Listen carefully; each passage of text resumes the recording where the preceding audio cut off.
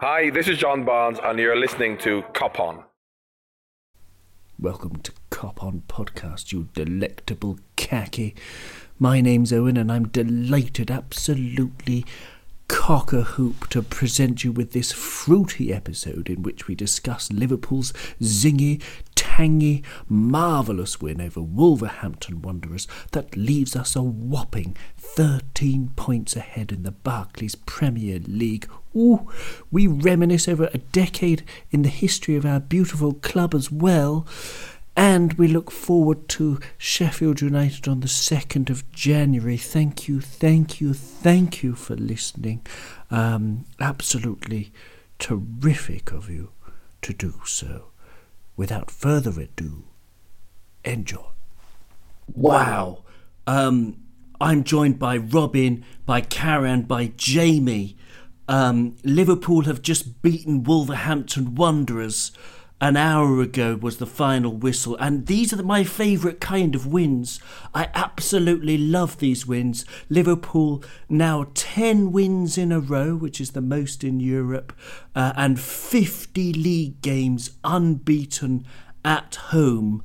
Robin, I'm going to start with you today, and we are the best team in the world, and that was beautiful. That was a hard-fought win. It was very good to see. I'm just glad there's another 3 points in the bank and we roll again. The stats just roll off. There's so many good things that we can say about how many points we've got or how well we've been in the year of 2019. But this was a tough win. You can see it's been a busy schedule for us last few weeks. Some of the players have looked a bit tired from both teams, to be honest. But the team just turns up, produces a performance that gets another 3 points. We rode our luck a little bit sometimes. I think if Wolves had better finishing, we could have been in trouble. But I always felt as though if Liverpool really needed to, they can step up another couple of gears as well. But happy day so far. I can't wait for the next part of the season to start, and really excited to see what happens next. It's non-stop. Karen, how are you feeling with this? The joy of the Jurgenaut moving on, steaming through, punching the lights out of anyone who dares stand up to us. Yeah, that's a good point. Is something I've heard something interesting in the Leicester game, that who can stop us now? And I really thought that in this game that Wolves had a good chance to stop us from winning. Or at least secure a draw, because they've had one of the best second halves of the season, I guess, and it was a very tough game. I really expected that from Wolves, but I didn't expect with this intensity, because I think both teams have played 2 games in the span of 48 hours. So I was expecting more like a Bow 0-0 draw. But it was good to see that Wolves were fighting for at least a draw. It was an interesting game. It was really, really nice. We shall take our knives to it and dissect it very, very soon. But Jamie, I just want to bring up something that we were talking about just before recording. Manchester City, who are playing now, they might be winning, they might not. We don't know. We got our priorities to correct to talk about the beautiful Reds. You said City are not our concern anymore. They're not really, are they? Yeah, I stick by it. I mean, we're ruthless, we're efficient. This is the most fantastic time to be a Red. We have so many options. We can impose ourselves on any other team. And I mean, City's heads have gone in a few recent games. They're now so many points behind us. And, Leicester are good too, but as we showed earlier in the week, they're not as good as us. I mean, this is in our hands now, and we need to stay calm. And the best part about it is it looks like the players are finding it much easier than us to stay calm and doing everything they need to do to get 3 points over and over again. And I'm incredibly confident now. I'll bounce this question back to you, Jamie. Wolverhampton Wanderers, I was seeing before the match on Twitter, I made Twitter friends with a Harvard statistician showing that Liverpool and Sheffield United both have actually a significant advantage because we had an extra day to recover compared to our opponents. Do you think Wolves suffered from fatigue? I mean, they certainly they rotated a bit, didn't they, Jamie? We played our 34th game this season, and Wolves played their 32nd in all competitions. So having played so many games before Christmas, and then asking a team to turn around in 45 hours is crazy.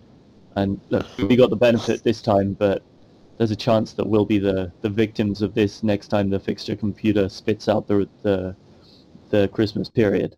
So, yeah, did Wolves suffer? I mean, they're a better team with Jimenez, they're a better team with Traore starting for them. And if they felt they couldn't start them, that definitely benefited us in the long run. I think the league and the teams need to come together and find a solution to this. And if it's binning off the League Cup or if it's, somehow getting a winter break in there, but asking players around Christmas to play 2 games in 45 hours is madness. It is silly, isn't it? It is silly. But we stood up to the challenge. When you saw the lineups, Karen, were you a little bit relieved that Adama Traore didn't start and Raul Jimenez didn't start? Well, I was worried because Jimenez is in my FPL team, but apart from that, I think I really expected Traore to start because I'm not sure that I also expected Saiz to start as well, probably at in one of the defense, but I think it was a good lineup to start with. But I think Neves should have been given a rest. But yeah, it's okay. I mean, the lineup was really good. It was competitive. And after bringing Traore and Jimenez in, I think it became more competitive. They became more physical. And I think it was a really brave performance from us to, hold them back and not allow them to score goals. I think the standout player for me was Vinagre. I was only looking at him actually, especially in the second half because he gave Trent some nightmares towards the end of the game. And Jimenez was being a little bit bullish, but yeah, I think it's okay. It's part of the game. But I was happy with the lineup, with our lineup as well, and also with their lineup. And I was expecting a competitive and a competitive game with a boring 0-0 draw, but it really surprised me. I mean, they really gave it all, and it was unfair to them, but I think it was a really good game with a good lineup. Great answer. Yeah, absolutely. Yeah, Vinagre, he had that shot that, whistled wide towards the end, and yeah, you're right, he did turn Trent inside out a couple of times. But coming into our lineup, we had Lallana, and I thought he was terrific, Robin. What did you make of his performance, Adam Lallana, who I have, insulted in the past, and I'm delighted to be wrong. What did you make of Lallana? I thought he put in a very good shift today. He was tidy. His tackling wasn't too bad. He was tenacious in midfield. He gave support. He also pushed up a little bit. Lallana evolved a little bit. You saw him on the right wing in the corner a few times trying to win the ball back and playing that neat passes, 1-2s, and third man runs with Trent and Salah. There's a couple of really good challenges he put in. His tackling was good, especially near just before he got subbed off at our corner post near Trent, covering Trent, and he got a really good block in. It was a good performance, especially since Fabinho's been out. So that's left a big responsibility on Jordan Henderson to make up and be the destroyer in our midfield. And him and Junior do it well, but Jordan Henderson has picked up most of that mantle. So Lallana coming in his new defined role this season, he's helped out the team a fair bit, and he's always good on the ball. His little turns, his body movements when he opens up play, shifts the play in different directions. He doesn't need to touch the ball, and he just uses the space very well to open up his vision of field of vision to play balls through. It opens the game up and extends that, the game onto each of the flanks. So I thought he had a very good performance. I did think near the end he was blowing a little bit. He seemed a little bit tired. He covered a lot of grass on that pitch today, and it was probably the right time to make the substitution to bring Naby on. But I thought it a very tidy game. It'd be sad to see him go at the end of the season. He's been a good servant to us, and I think the injuries just got the better of him. We didn't really get to see the Lallana when Klopp first came in, and he had that amazing run for England and for Liverpool. But he's been a good servant, and I think he deserves all the praise. And I'm glad that he got to be part of this Liverpool squad and he didn't leave before that. So well done, mate. I'm happy for him. Yes, it's another excellent answer. Lallana is yes, probably towards the end of his Liverpool career, you would think, especially with Minamino coming in. But that's the kind of performance that you would want from Minamino, isn't it, Jamie? I mean, Adam Lallana, I thought he was great today for his 65 minutes of contribution. What did you think of him, Jamie? And did anyone else stand out for you? I thought Lallana was decent. He, particularly in the first half, and I think his energy just dropped off massively in the second half. I really think you saw the gap in quality between him and a player like Keita, and also I think what we'd expect from Minamino when he comes in. I think there is, like, for all that Lallana brings, he's a level below the kind of players that we aspire to have in our first team. Actually, I looked up a couple of his stats. His passing accuracy was a good bit below the team average as well. Granted, he was playing further up the pitch than usual, but his passing accuracy was 79% to the team average of 86. So a little bit wasteful in possession at times, I felt. The player who I thought really stood out, though, was Joe Gomez. I thought he was fantastic. He had some trouble even in the beginning with two quick strikers who really took the game to himself and Van Dijk. But he really made a lot of tackles. We saw his recovery pace quite a few times, and he won all of his ground duels today and only lost one aerial duel. And on top of that, he had 90% pass accuracy. So I thought he was probably the most dependable man on the pitch in red today. Yeah, that's a decent answer, absolutely. Joe Gomez, I'm just looking up according to WhoScored.com. He had 2 tackles, 2 interceptions, 2 clearances, 1 blocked shot. And he was really good. I was making notes, and there were lots of Gomez stuff of brilliant defending. I love this kind of performance where, it's about steel. It's about being steadfast, an iron will. And as I said in my blood red review that I've just written, this wasn't a leather-wieldingly dominant performance like we saw against Leicester, but it's classic. This is how we're grinding down the opposition. This is how we are winning this league, by doing enough, by fighting and giving everything we've got. It's beautiful to watch, Karen. Who stood out for you today? Yeah, Gomez stood out for me. Like it was mentioned earlier, that with all his critical blocks and interceptions that he just made in the game, his pace was excellent to recover the ball and to clear the ball away from danger. And those situations that I mentioned where Trent was caught out by Vinagre, I think if Gomez wasn't there, then I think we might have conceded a goal.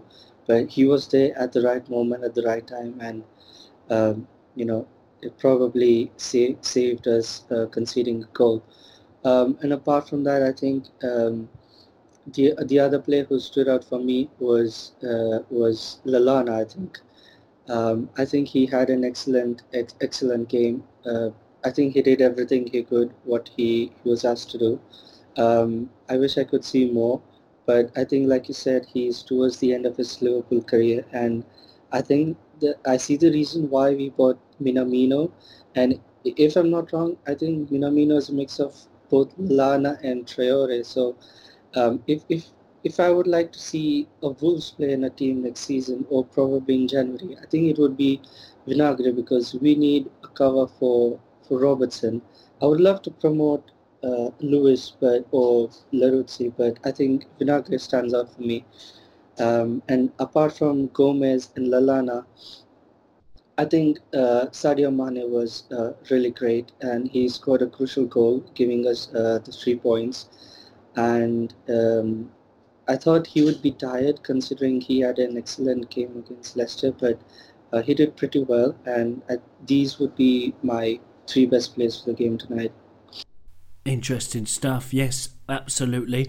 I'm going to add one into the list, and that's our captain, Jordan Henderson. There's lots about his game that will never get into match of the day.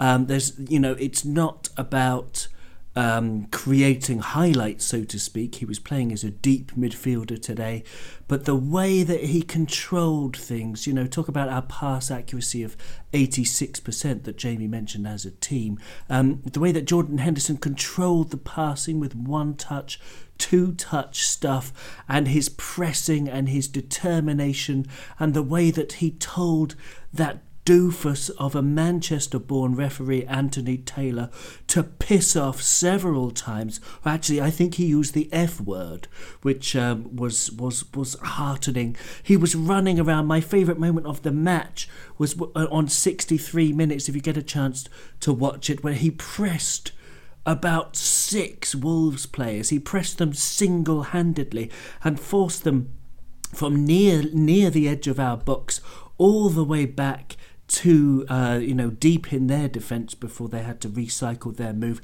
And it was just Henderson. He's a terrier. He's a wolf. He's a hound of hell on the heels of everybody. And I thought he was terrific. Is there anyone else that stood out for you, Robin?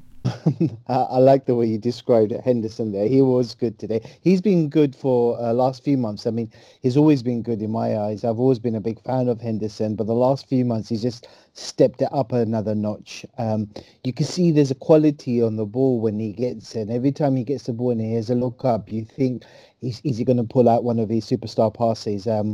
And he's got the ability to do that. We're not surprised by his vision and his cutting pass, almost Gerrard-esque. And I'm also surprised by the number of games he's playing in quick succession. It wasn't that long ago that we were a little bit worried, can Henderson make 2 games in a week? Knowing he's doing 2 games in a week, he's putting at a very high quality standard of football at 2 games in a week as well. So he leads by example as well. He puts in the shift that shows a passion and determination on the pitch, and the rest of the team just have to follow. He also doesn't allow people to boss him around. He's fierce on the ball. I remember in the last match against Leicester, there was a point early on where he made a crunching tackle, and the commentator made a remark about he has to let the opposition know that he's not going to be bullied around, and if anything, Henderson is going to be the one that's going to impose his superiority on the game. And that's nice to see. We don't always think of Henderson like that, as that bullish figure, but he absolutely is. He's terrific, and I'm so proud of him, the way he's carried that mantle from Gerrard and he's led the team. You can see the players respect him. VVD was full of praise for him after the last game, and today he just carried it on, just led by example. I was a little bit worried when he was injured and had to come off the pitch last game, hoping for something not serious, and it's great to see him start lining up today. His all-round performance is good, and he's now shown this season and the end of last season, he shows he's not just a deep line midfielder, he's an all-round midfielder, and he's still got a great engine. He just runs and runs and runs. He covers so much of that pitch. I love the guy. He's such a good player for us. As for any other players, I would agree with both Jamie and Karen. I thought Joe Gomez was superb today. I would have given him the man of the match. The television channel that I watched gave it to Trent. But Joe Gomez, the stats that Jamie read out was excellent. He won so many of his duels and he covered the right side so well. And if it weren't for him, I think we would have been in trouble. I thought Van Dijk, he was good. Not as good as he usually is, but it's still 9 out of 10. He's better than most defenders in the league, even when he's not shining as the best defender. He had 5 aerial duels. He won all of them. He had a passing accuracy of 84%, which is not bad. I think that's near the average. And he won nearly all his duels. He's just calming. I think his ability to take the ball down in the air and not just head it back into open play, he just directs that pass with his head and just retains possession and recycle it, and off we go again. I think in the first half, Joe Gomez and Van Dijk saw a lot of the ball, and you always feel reassured with both of them today that we're in control. I think the first half was easy for us, albeit a little bit slow, but I think those two were probably my best players, along with Henderson and Lallana, as we mentioned. Great stuff. Yeah, great answer. Absolutely. I was just looking at some stats for Jordan Henderson. He had 95 touches, and when you compare it to Gini Wijnaldum, who had a quiet game, let's be honest, he had only 62 touches in the match, although Gini's touches were, as usual, in general, terrific. Jordan Henderson had 88.4% passing accuracy. Defensively, he had 3 tackles, 1 interception, 1 clearance, 1 blocked shot. What a captain's performance. And offensively, he had 1 key pass as well, which is, from a defensive midfielder's point of view, is excellent. The stats people on WhoScored.com, they gave the man of the match to Trent with 114 touches, the most in the team, with 6 defensive clearances, which is true when you think about it. Lots of Wolves play out wide where they put in some dangerous balls. Trent covered really well at the back post, at the near post. He did well to clear. He was the man of the match. But I thought they were all, what we were lacking in cutting edge at the top of the pitch. Bobby Firmino, not his best game, although he was still good. We made up for in spades with this gnarliness. And it's just terrific. It's just beautiful. Wonderful play. Our first chance was after 3 minutes. Mohamed Salah dancing through their defence, but then he blazed over the bar after the beautiful pass by Trent. That was one of his 2 key passes today. Mohamed Salah and Sadio Mane and Roberto Firmino, apart from Mane, who Karen already mentioned, not their best day at the office. No, it wasn't their best day at the office. I think we were wasteful in the final third. Firmino in particular, there were 2 moments where he could have, one put Salah through and another squared the ball to Robertson, and he decided to have a shot instead. And I think you can see it's weighing on him slightly that he hasn't scored at Anfield yet this season. I think he's desperate to do so. I hope he does so soon for him, but usually he's so accurate and selfless in his passing. It was a bit surprising to see that. Salah as well, I feel he didn't play badly. He didn't really get much service, and that's probably why he maybe could have scored that one he put over the bar in the first 10 minutes or so.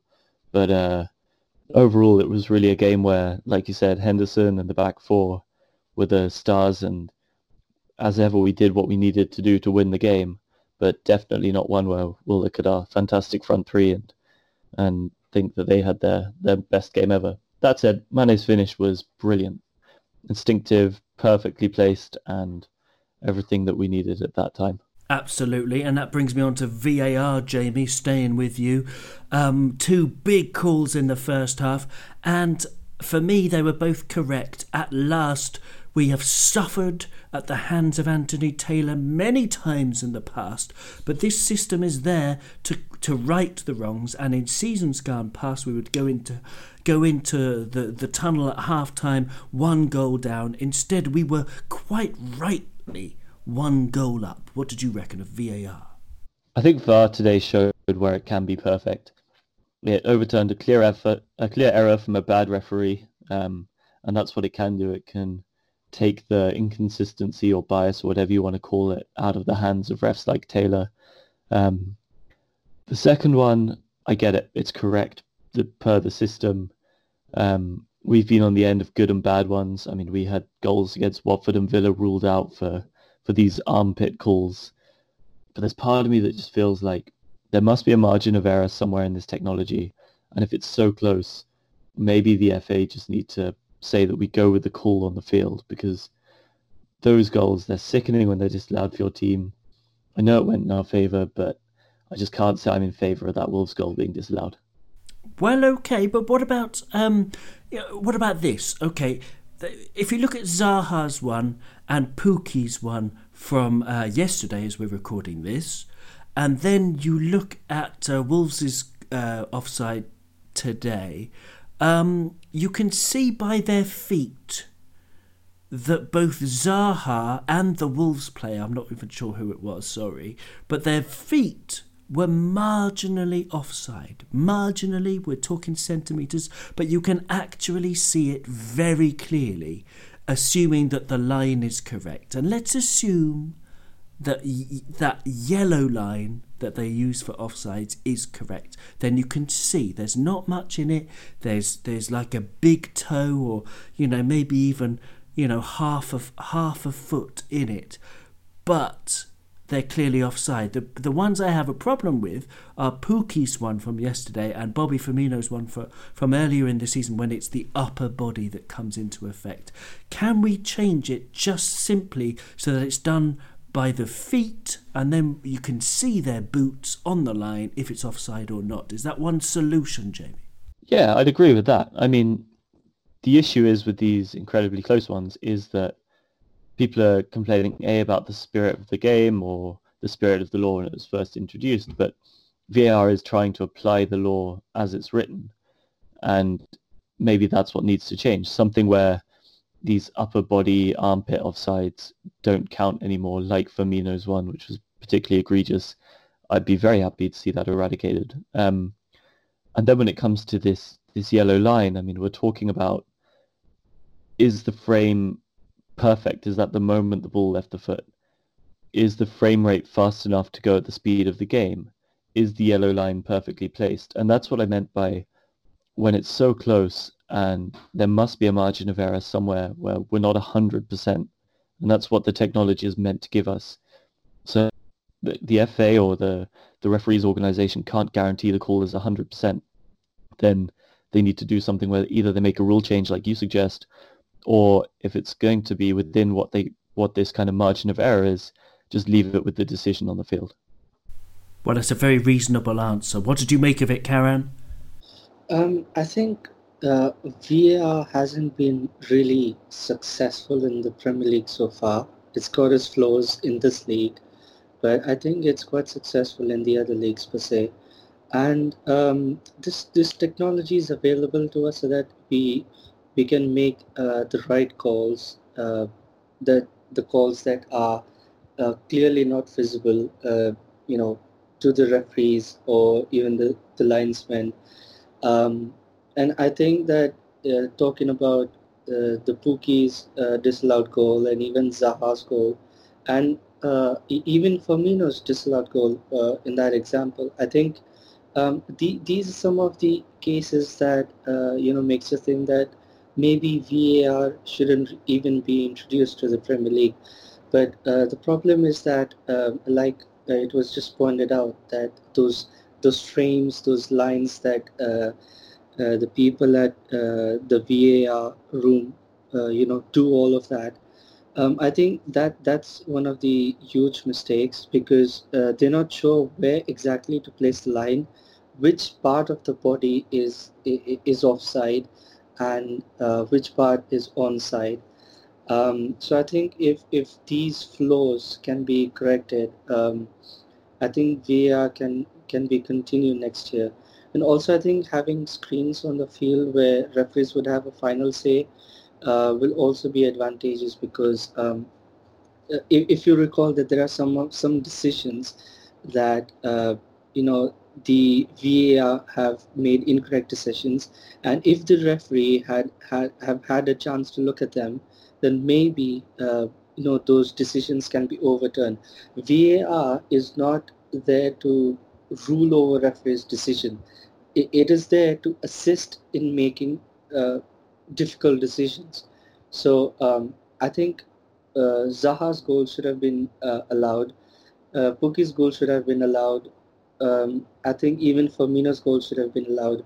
And there were several cases where goal should have been allowed, but it was disallowed. And I think that they're going to introduce limb technology, where they're going to check if the parts of if the player's limbs are actually onside or offside, and that will assist in making these crucial decisions. But I'm not sure when will it be introduced. But if it is introduced, I'm not sure if it is successful or not, because VAR itself is really not successful. So I'm curious to know what's next. Limb technology. Blimey, I don't know if I'm comfortable using fruit metaphor, but the world's going bananas, isn't it, Robin? What's your take on VAR? Carol, both made a very good point. I think, as Jamie said, there has to be a level of acceptance that there was going to be a small error or a small margin of error, because it's a piece of technology, an application that we're still perfecting. It's not the finished article yet.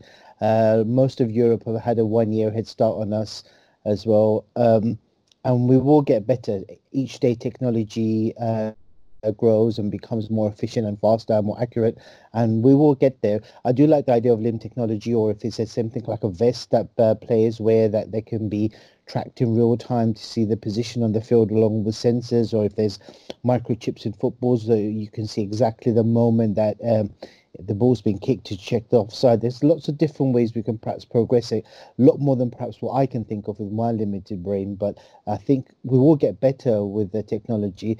And mentioned that it's not successful. There's been lots of decisions that's gone the right way. There's that perhaps wouldn't have been a goal, or would have gone in a way that's not correct. So there's been many decisions which were accurate. I think we highlight those scenarios and situations where a team has been agreed by very narrow calls, and like those three that we mentioned with Palace, Norwich, and with our armpit goals, we feel aggrieved because we feel as though it's too close to call. And if it is something that you can measure with the feet and you can draw a line on the grass to see exactly if a player is onside or offside, it's easier, but the upper body is a little bit harder to track. And I think perhaps we need a mindset change to understand there is going to be a small judgment of error, and unfortunately that's what gives us some of the talking points. We can try and be clinically perfect, but I just don't think we've got the knowledge, the know-how, and the application to do that yet. Fingers crossed that will improve year on year. The technology used in football now is miles better than what it was 10 years ago or even 5 years ago. So there is hope that we'll get there. But if we continue playing the way we're doing and we do the business without VAR, then it's irrelevant. But I know it's not. It's small consolation for teams like Wolves today. They feel that it's been hard done by. But I don't know what the next answer is, how to make it better. I don't see us going back to playing football without VAR now that it's been introduced around the world. So it has to be something we've got to embrace and use it and trying to make it better. Goal line technology was an easy introduction because it gives you a visual if the ball's crossed the line or not. But Hawkeye in itself is a prediction of where the ball's going to go. So in cricket, when Hawkeye is used, if the wicket's been used, it's not 100% accurate, but it's the best that we've got, and it's accepted that this will have to do. And it's a combination of refereeing on the pitch and using the best technology we have to get the best possible answer we can. I think we just got to go with it and accept it. Another very interesting answer. Very, very interesting stuff. You could see how it divides opinion between four of us on Cop On Podcast today, and probably you at home. You've got your own ideas. Blimey, it's a minefield. Let's steer away from it a little bit then. Let's get back to the match itself and the heroes of today. Our defence, Virgil van Dijk. It was his 100th beautiful appearance as a beautiful central defender for beautiful Liverpool. His record, according to the great Andrew Beasley, who needs a statue himself. Virgil has now played 100 games. We have won 72 of them. Oh, we've drawn 15. We've lost only 12. We've scored 225 goals and we have conceded 83. 43 clean sheets, 10 goals, 5 assists. And now, something we will get on to talking about as well is the fact that it's the end of the decade. This is the last Cop On podcast of the year and of the decade. Wow. Is he the signing of the decade, Jamie, for you? Because he is for me. Absolutely. 100% the signing of the decade. Some signings this decade have come in. They've made an immediate impact that can lift the team to another level. Thinking Suarez particularly, but Virgil's another level. He's an incredible athlete. He's an elite performer. But not only does he have his performance has been exceptional, but he has that rare gift where anyone who plays in his proximity seems to reach their best levels for the club. I'm talking about any of his centre-back partners. Andy Robertson's definitely benefited from it. But even Fabinho, Henderson, I mean, the effect he has through this team, he's a second captain without an armband on his shirt, and his record, I think, will only keep getting better because he is the best player in his position in the world now, and I can't see that dropping off for the next few years in any case. It's just lovely to have him in our team. It's like getting home after a long jog and your bed is there and somebody's made a hot water bottle for you, and it's cold outside, but it's just lovely as you slide into bed after getting home. You have a shower, you get into bed, and the hot water bottle is there. That's Virgil van Dijk, Karen. What does he mean to you? Well, I remember having a conversation with a friend of mine who used to play futsal back at the university. We were discussing possible centre-backs that Liverpool should sign in order to improve our defence. And he made a strong case for Virgil van Dijk. And he kept saying that there's something about him that makes me want to sign. If I was a manager for Liverpool, I would sign him instantly. He made a very strong case, and I can see the reason why. I think he's the best player in the position that he's playing in the world, and I'm really grateful to have that conversation with my friend back then.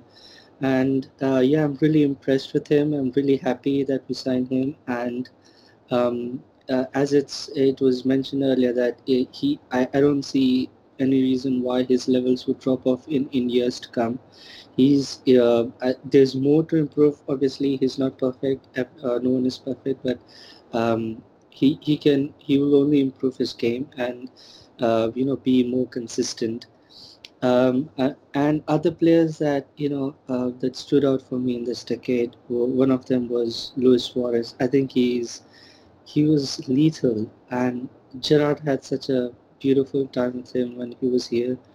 And special mention goes to players like Fabinho and Trent, the players they are right now, Robertson as well, Alisson, Mane as well. So I think there are several players that we have signed in this decade that have really played amazing and have gone on to improve to massive new levels. And I'm really excited to see what's in the next decade for us. That's a brilliant answer, Karen. And yes, let's all reminisce about this incredible decade that we've been on. I'll give you some context. Our very first match of the decade was on Saturday, the 2nd of January 2010 at 17:15 or 5:15 p.m. for those without a military background. Robin, we played Reading, and our lineup that day, we had Pepe Reina in goal. This is in the FA Cup, by the way. We had Pepe Reina in goal, Fabio Aurelio, Emiliano Insua, they both played, Jamie Carragher, Stephen Darby, Martin Skirtle, Steven Gerrard, Lucas Leiva, Fernando Torres, Dirk Kuyt and David Ngog. That was our starting 11. Quite strong, you might think. But we drew away to Reading 1-1. And there's something that, I don't know, it's hard to put into, to keep your memory fresh with everything. Our manager was Rafa Benitez, but he was very much beleaguered. And there's a really brilliant match review by Ian Doyle from the Echo. And I'll just read you a little bit of this one. Then I'll go to you, Robin, about your thoughts of how far we've come. Ian Doyle's verdict. This is from the amazing lfchistory.net. Do check it out. The article goes, according to Ian Doyle, it was a moment of dark humour on a day when there was once again precious little to smile about for Liverpool FC. As the media gathered in the aftermath of what was a frantic FA Cup third-round encounter with Reading, talk gravitated around the Championship side having earned a lucrative replay. Hang on, countered one wag. Surely it should have been the other way round. Let's face it, Liverpool could do with the money. Wow. Robin, that's what state we were in on the 2nd of January 2010. Do you remember that? Have you blocked it out? And how glorious is it to be here on top of the world, on top of the cherry, on top of the cake, with the great view of the icing, and even beyond the icing to the table, and we can look back at how far we've come. Oh, what a great little excerpt there. I actually remember the game very well, very, very well. And I actually really enjoyed that game. Not because of the reason that it was a good match or not. I was actually on holiday with my good missus in New York, and for the Christmas time, and I really wanted to watch this match. I didn't want to miss a match, and I eventually Googled and found a fan pub bar where a lot of Liverpool fans apparently watched the game. It wasn't as easy to find a Liverpool match there, and I found this little bar just off Times Square. And I didn't know what to go and expect, a small little 32-inch TV and about 5 people crowded around it. And instead, I went there and it was probably about 200 people in there, and all with Liverpool scarves and shirts, and all singing Liverpool songs, people from across the world. And I felt amazed. I was standing there with strangers from Japan and Kenya and Uruguay, and all of us were singing You Never Walk Alone, and that sense of a family was amazing. So my experience of that match was brilliant because it showed me Liverpool in a new light, in the first time in the global stage that I personally experienced, rather than watching it on TV. As a game, I haven't got a clue what happened in the game. It was boring. It was really rubbish. And that team that you read out, it just shows that there's a few people that we kind of forget about. Obviously not Gerrard and Carragher and Reina and a few others, but the others don't leave a lasting memory of what Liverpool. I mean, they're forgettable compared to the team that we have now.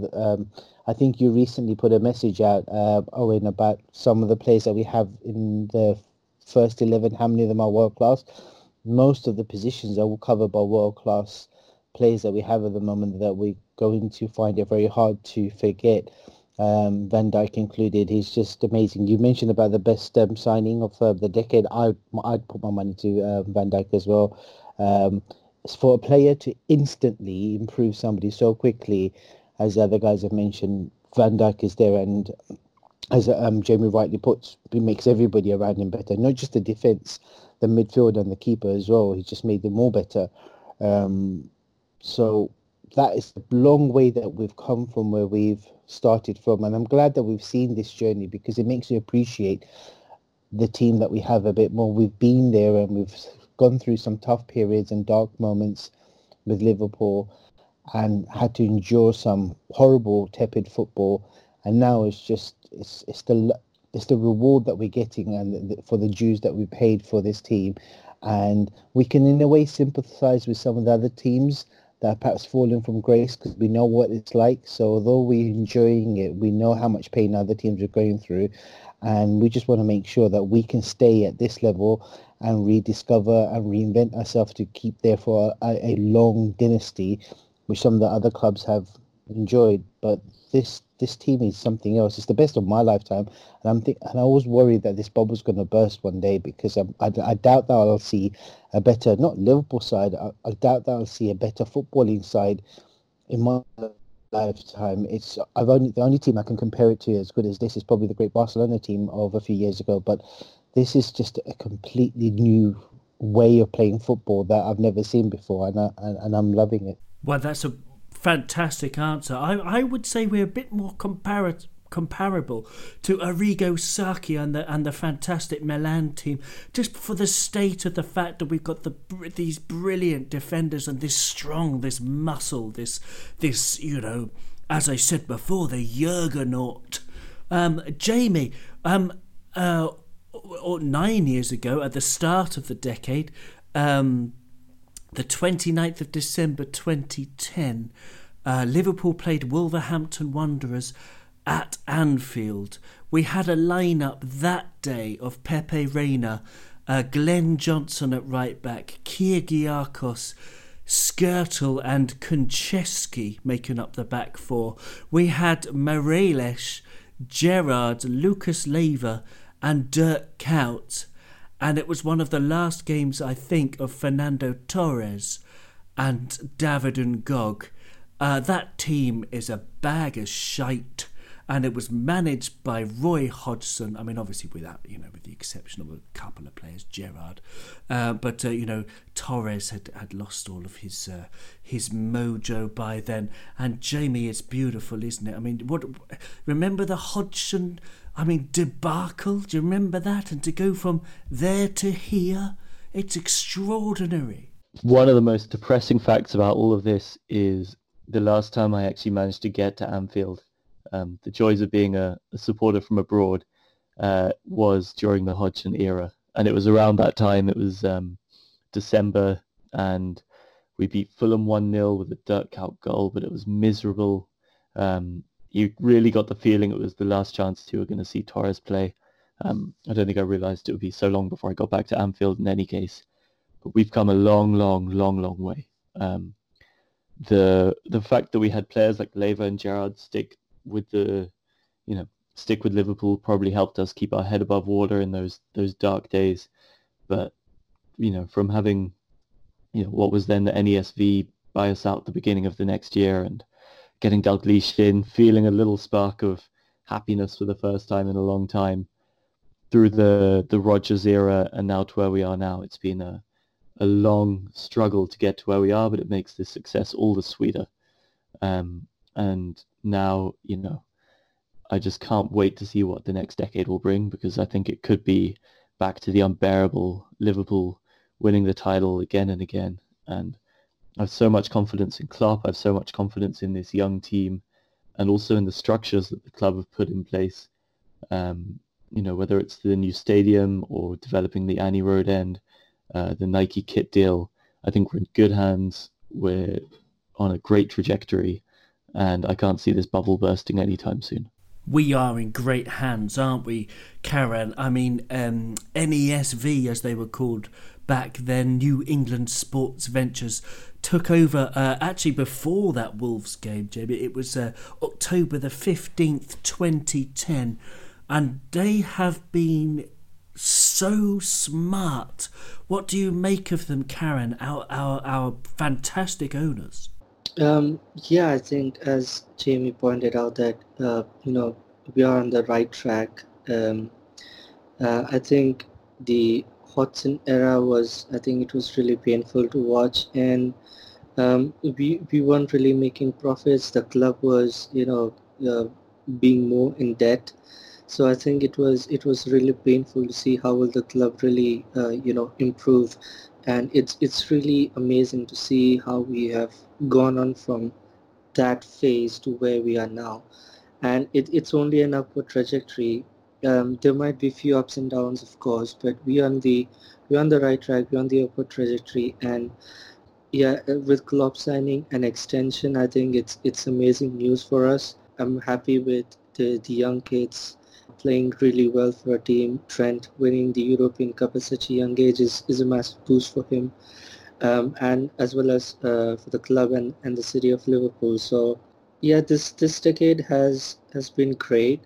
Some parts of it were really sad, but I think the rest of it was really great. And I'm expecting, like Jamie said, that we might experience Liverpool winning the league again and again. And with the developments going on at the new training complex, Nike deal. So yeah, I think these sort of improvements or changes will only help us to get better and make us more consistent and improve as we go years down the lane. Fantastic stuff. Jurgen Klopp was appointed latterly by FSG. Before that, I mean, they took over when Hodgson was in charge. They got rid of him pretty smartish. They brought in Kenny Dalglish, of course, and then Brendan Rodgers, of course, and then Klopp. With the benefit of hindsight, Robin, what did you make of Kenny Dalglish's return? I thought he did brilliantly. I think he's underrated, his performance, but I don't know. Am I sullied by romantic notions?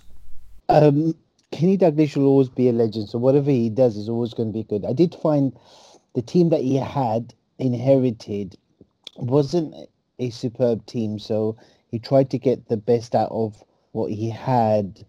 But you can sense he's of an era of management where they did things differently.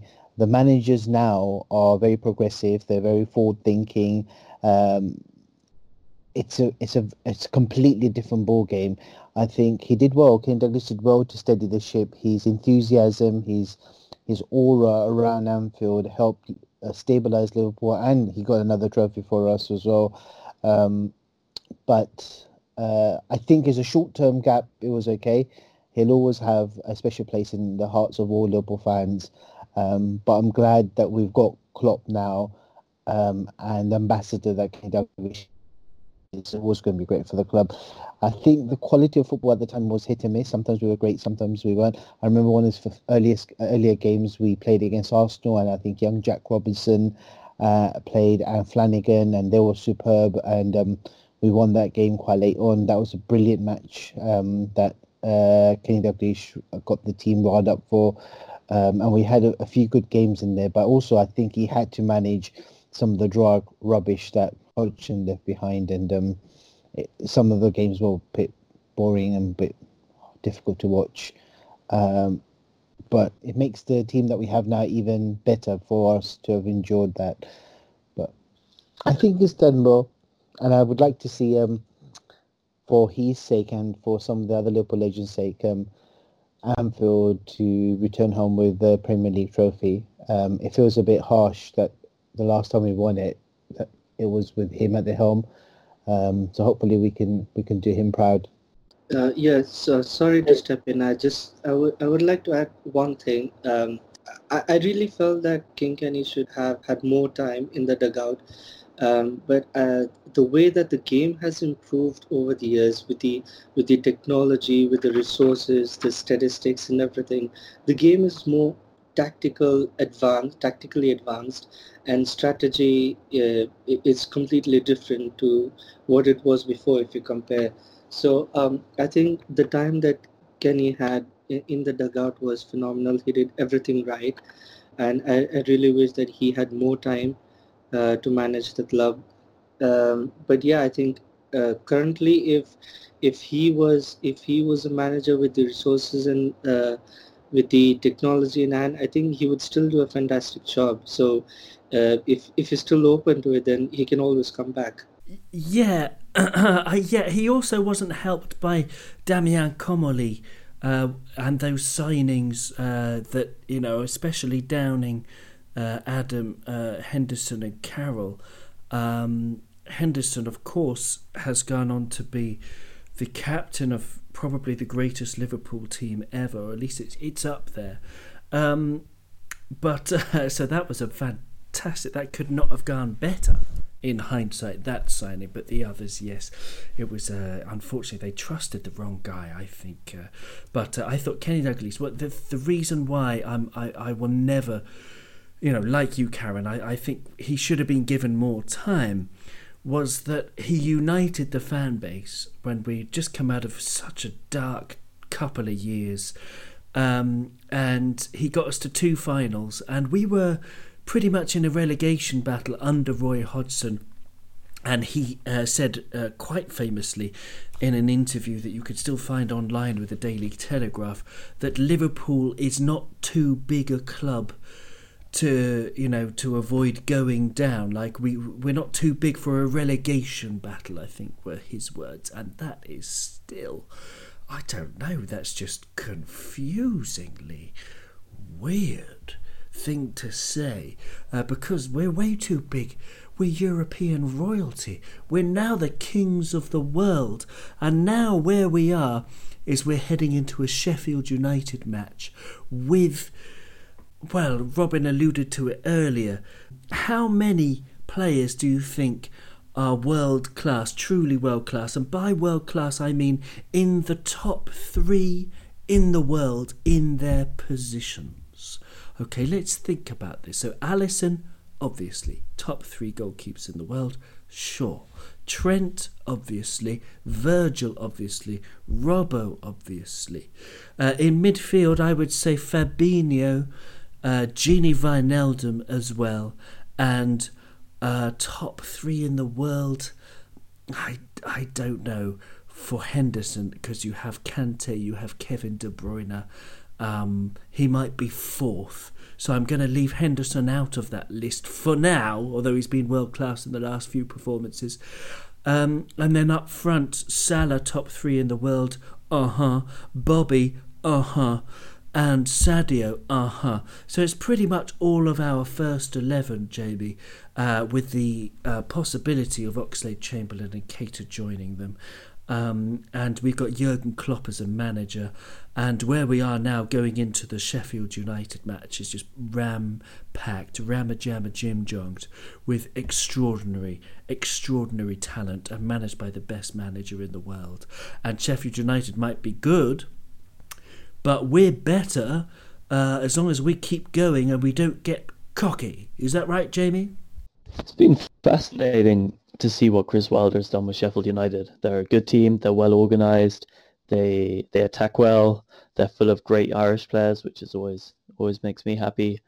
But no, we're a better side than them. We're a better side than any other team in the league at this stage. It's just a question of making sure, as the players have done, and like I said earlier, they're much calmer than we are, that every game is approached in the correct way, that as we've done so often this season, we work a team out, we frustrate them, we stifle them, we score our goals, and we really don't give them a look in. And I think that'll be the same with Sheffield United, and I honestly think that'll be the same, going through this season. We have so many world-class players. I'd probably add Robertson. I don't think there's a better left-back than him at the moment. So I really think that the question is almost, how are we going to win this league? Are we looking at the Arsenal Invincibles? Are we looking at, setting a new records point total? And I don't think it's beyond possibility. We have such a great side that this could go down in history as the best team to have ever been, ever played in the Premier League with the best results. An unbeaten season where, unlike Arsenal, who drew about 15 games in theirs, you end up in the triple digits for points. It would be the undisputed best team in the history of the Premier League. Can I just add to that? If we do win it by triple points and we beat Man City's total, nobody could have thought at that time when Man City were dominating the Premier League a couple of seasons ago that this could ever be bettered. And we're on course now, not just to better it, to smash that record and set it so high that it's unlikely to ever be beaten. And I have so many Arsenal fans that are shitting their pants about us going the whole season undefeated like this, because the one thing that they can hold on to at the moment is they've got this amazing record where they call the Invincibles. So if they're the Invincibles with 15 odd draws, what would that make this Liverpool team if they're to go that ahead? But I don't know if that's being greedy, thinking that far ahead. We just want to concentrate on winning the league. But if we do win the league, are we going to drop off? As in, are we going to relax and let the foot off the pedal, or are we going to keep going? Are we going to start resting some of our players and concentrating on the Champions League? Because depends on when and if we win it early enough. There's lots of things to take into consideration. I just don't know what to expect. What do you guys all think? Well, yeah, you're absolutely right. We've got the possibility to do all that stuff and create something that has never been created before. I think it's worth dreaming like that, and it's worth believing that we can do that. I just can't bring myself to think along those lines yet, because I'm just thinking purely that we need 42 more points to guarantee winning the league. 42 more points, and there are 9. The position we are in is superb, but those are the lines that I'm thinking along. I'm just absolutely desperate. I crave this league title more than I crave donuts at 4 p.m. when I've got a cup of coffee in my hand. Karen, what do you think of it all? Where is this season going for you? How are you thinking about it? I'm thinking I will only focus solely on Champions League in Feb when we face Atletico Madrid. I'm pretty sure that by March at least we'll have an idea that how many exactly points would we need to win the league, and we can plan the rest of the Premier League in such a way that we achieve the target whilst we concentrate on the Champions League. So before the next, I'm pretty sure we're gonna qualify for the next round by beating Atletico, and then we can even plan the squad for the Champions League. We can have like a fixed squad for the Premier League. Give more games to Shaq, and even Lallana in that matter. So the way I see it is that I just want to see 2 more months of Premier League action, and we secure enough points so that we can exactly figure out how many more we need for the rest of the season, because currently we really have a healthy lead over Leicester City and Manchester City, but as we are aware of it, that even a healthy lead is not enough. We've experienced that last year by losing out by just 1 point. So not to sound overconfident, but I think Klopp will definitely plan the rest of the season probably in early days of March, and I think I see it the same way. Well, it's a very interesting answer, but I'll just bring up something. The kind of article I'm looking at, they have titles like "Why the League Isn't Over," and this is an article on 90minutes.com from the 5th of February 2017, when there were just 14 games left to play and Chelsea were, looking a sure thing for the title. That's what it says in this article, and they did indeed win it. But it's why it isn't over with just 14 games left to play, and they've got a sort of countdown of the 5 biggest comebacks in history, and the one that caught my eye was actually number 2. Arsenal in 1997-98. There were 9 games left to play, and Manchester United were 11 points ahead, and somehow they managed to throw it away. And if there's anything that history can teach us, it's to not make the same mistakes. And I don't know what the heck happened to Manchester United that season. I've blocked it out of my memory, but I do remember Tony Adams with the Premier League trophy with a young-looking Arsene Wenger. And, these are the kind of things that are keeping me up at night. And then not only that, but they're waking me up at 6 a.m. with the heebie-jeebies. I don't know.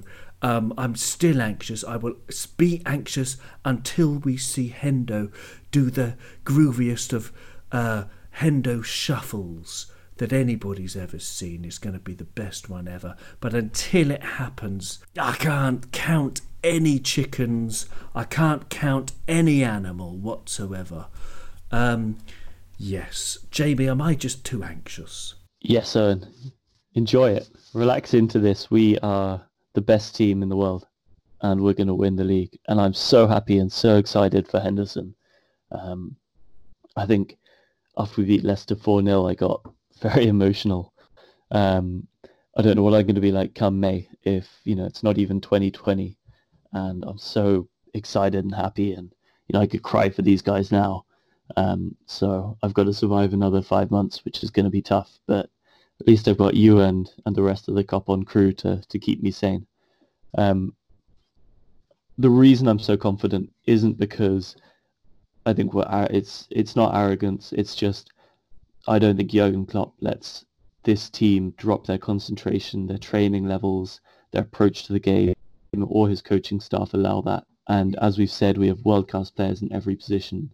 That it's almost infeasible to me that the standards of this football club can drop in the next 5 months to the extent where, Hendo's not doing a shuffle with the Premier League trophy come May. Well, it's beautiful stuff. I don't know about staying sane. I go nuts every single match, but I am enjoying it. Just for the record, I am absolutely loving it, especially victories like today. It's smashing stuff. Have you got any predictions for Sheffield United? Can we come a cropper? We're playing them on the 2nd of January at Anfield. I think we'll be in good shape. It'll be interesting to see if Minamino makes the bench or the matchday squad, or if Klopp gives him a bit of time to see what we're about, get through some training sessions before he drops him in. But I think that, we have an extra day to recover, which, as we've discussed earlier, is a big advantage. I think they've had a tough game today. I mean, they lost, it was 2-0 last time I checked, and I'm pretty sure it probably ended something similar to that. So they've got to come back from that 2-0 defeat. They've got to come to Anfield. And even though they're a very good team and we'll have to work hard to beat them, I'm confident that we've got more than enough to see them off. Yes, very interesting you say that. I mean, looking at their last results, it has finished Manchester City 2, Sheffield United 0. So Pep gets to keep his job another week. But looking at their past 7 fixtures, including Man City, on the 1st of December, frog in my throat, Wolverhampton Wanderers drew 1-1 with Sheffield United. Then Sheffield United lost to Newcastle United. Sheffield United were at home. They lost 2-0. The next match they went away to Norwich and they won 2-1. Great result. The next result was 2-0 for Sheffield United against Aston Villa. You would expect that looking at the league table, but 2 promoted teams again. Sheffield United came out on top. The next result's very impressive, I think. They went away to Brighton and they won 1-0.